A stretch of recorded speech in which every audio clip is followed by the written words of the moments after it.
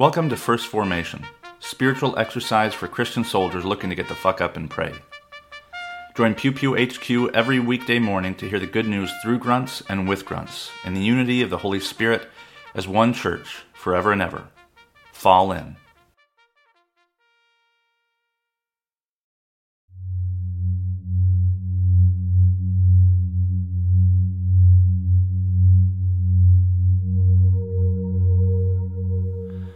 Psalm 105, verses 1 through 11 and 37 through 45. O give thanks to the Lord, call on his name. Make known his deeds among the peoples. Sing to him, sing praises to him. Tell of all his wonderful works. Glory in his holy name. Let the hearts of those who seek the Lord rejoice. Seek the Lord and his strength. Seek his presence continually. Remember the wonderful works he has done, his miracles and the judgments he has uttered. O offspring of his servant Abraham, children of Jacob, his chosen ones. He is the Lord our God. His judgments are in all the earth. He is mindful of his covenant partner, of the word that he commanded for 1,000 generations, the covenant that he made with Abraham, his sworn promise to Isaac, which he confirmed to Jacob as a statute, to Israel as an everlasting covenant, saying, to you I will give the land of Canaan as your portion for an inheritance. Then he brought Israel out with silver and gold, and there was no one among the tribes who stumbled. God was glad when they departed, for the dread of them had fallen upon it. He spread a cloud for a covering and fire to give them light by night. They asked, and he brought quails, and gave them food from heaven in abundance. He opened the rock, and water gushed out. It flowed through the desert like a river. For he remembered his holy promise, and Abraham his servant. So he brought his people out with joy, his chosen ones with singing. He gave them the lands of the nations, and they took possession of the wealth of the peoples, that they might keep his statutes and observe his laws. Praise the Lord. Genesis chapter 21, verses 1 through 7. The Lord dealt with Sarah as he had said, and the Lord did for Sarah as he had promised. Sarah conceived and bore Abraham a son in his old age, at the time of which God had spoken to him. Abraham gave the name Isaac to his son whom Sarah bore him, and Abraham circumcised his son Isaac when he was 8 years old, as God had commanded him. Abraham was 100 years old when his son Isaac was born to him. Now Sarah said, God has brought laughter for me. Everyone who hears will laugh with me. And she said, who would ever have said to Abraham that Sarah would nurse children? Yet I have borne him a son in his old age. Hebrews chapter 1, verses 8 through 12. But of the Son he says, your throne, O God, is forever and ever, and the righteous scepter is the scepter of your kingdom. You have loved righteousness and hated wickedness. Therefore God, your God, has anointed you with the oil of gladness beyond your companions. And in the beginning, Lord, you founded the earth, and the heavens are the work of your hands. They will perish, but you remain. They will all wear out like clothing. Like a cloak you will roll them up, and like clothing they will be changed. But you are the same, and your years will never end.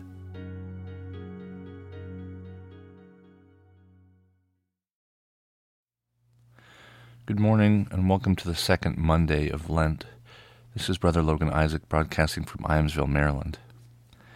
This morning's readings come to us from Psalm 105, Genesis 21, and Hebrews 1. And they're all very psalmic. Obviously, the psalm is really long, and then the birth of Isaac has some narrative, but then Hebrews returns to this kind of lyric kind of stuff. But the birth of Isaac did make me think of one thing. It's very brief, but basically Sarah says that everyone will laugh with her. And naming her son Isaac means laughter, Yitzhak. And she laughed at the idea that she would bear children at such an old age. And here it is, Genesis 21, she has, and she's still kind of amazed. And who would ever have said to Abraham that Sarah would nurse children at such an old age. And what it makes me think of, frankly, is, age, and also this distinction, this social distinction between soldier and veteran. There's no other way to explain it other than, like, I was in seminary still. I was really active on campus with veterans groups, and every November 11th, the school would do, this kind of typical flag ceremony and little speech on at the steps of the chapel. And the ROTC cadets would be the color guard. And it's all about Veterans Day, but the color guard, these young men and women going into the military, didn't make any attempt to interact with any of the veterans. Veterans are like, I don't know. There's a sharp distinction when you're in the military.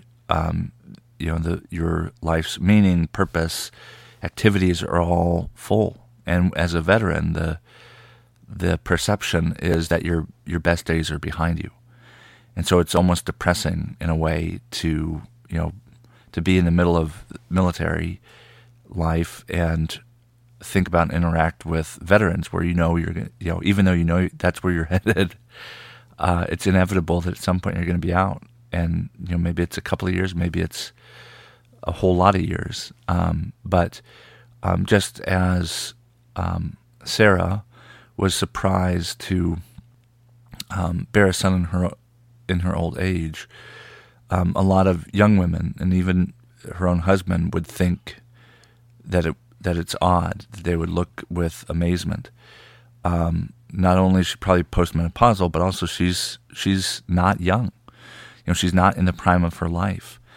And the same kind of sentiment is often felt about veterans, especially because disability and veteran status are so often linked, or mental illness. The stigma, the image that we have of veterans is not the kind of image that our young men and women want for themselves. And so I'm sure that fuels part of the, who reports post-traumatic stress and who doesn't, who, wants to be perceived in a certain way, and who, really can't help it. If you have a physical injury, if you have a limb amputated, you don't get to hide it. You don't have a choice.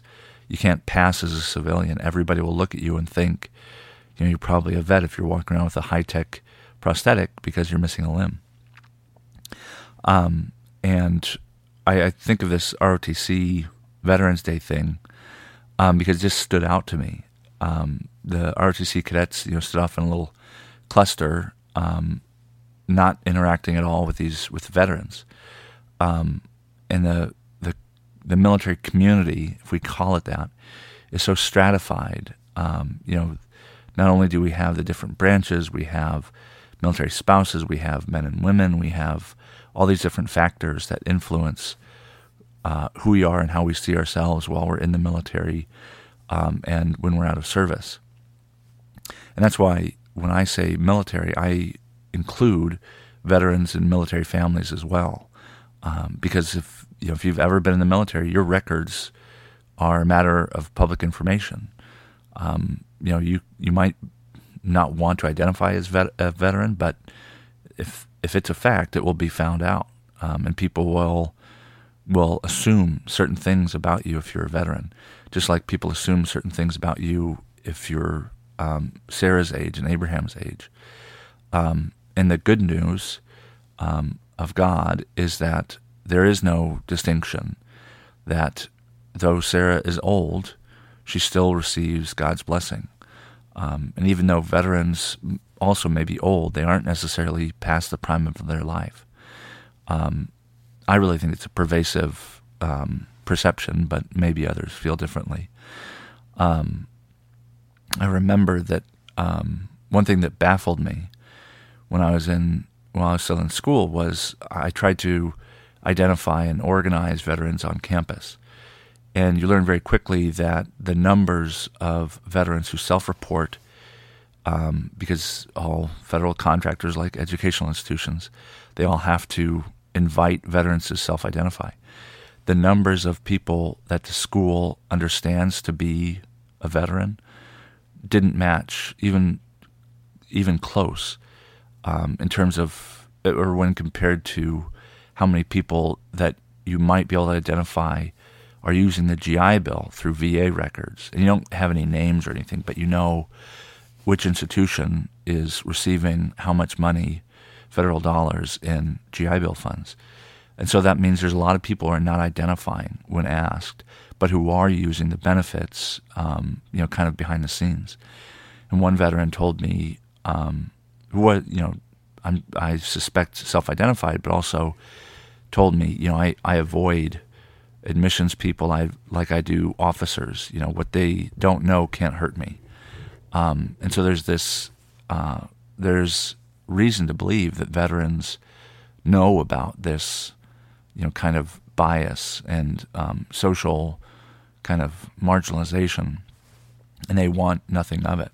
They'd rather be a random, person of, in their late 20s or mid 30s than to be a veteran in their late 20s, early 30s.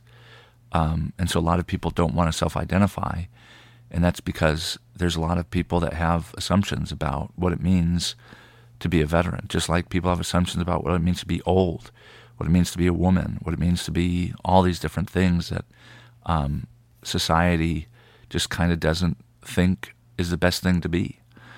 And so the good news is that God doesn't see it like that.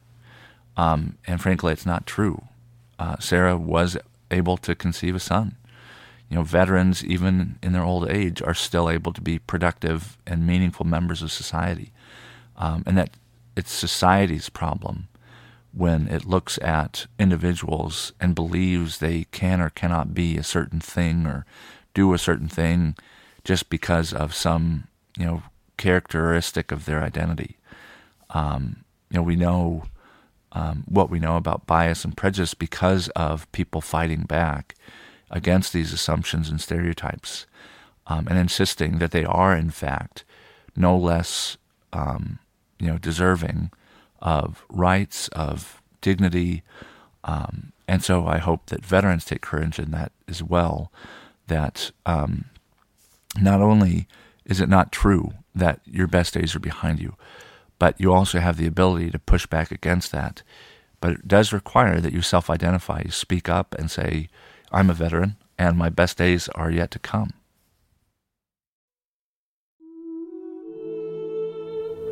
A prayer for joy in God's creation from the Book of Common Prayer.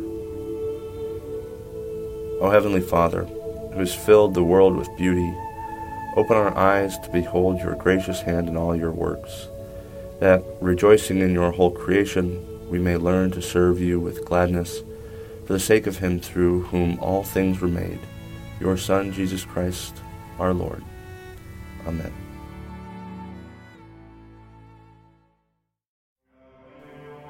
Thank you for falling in to First Formation, where Pew Pew HQ shares morning prayers for the humble, hardy folk caught in the crosshairs of God and country.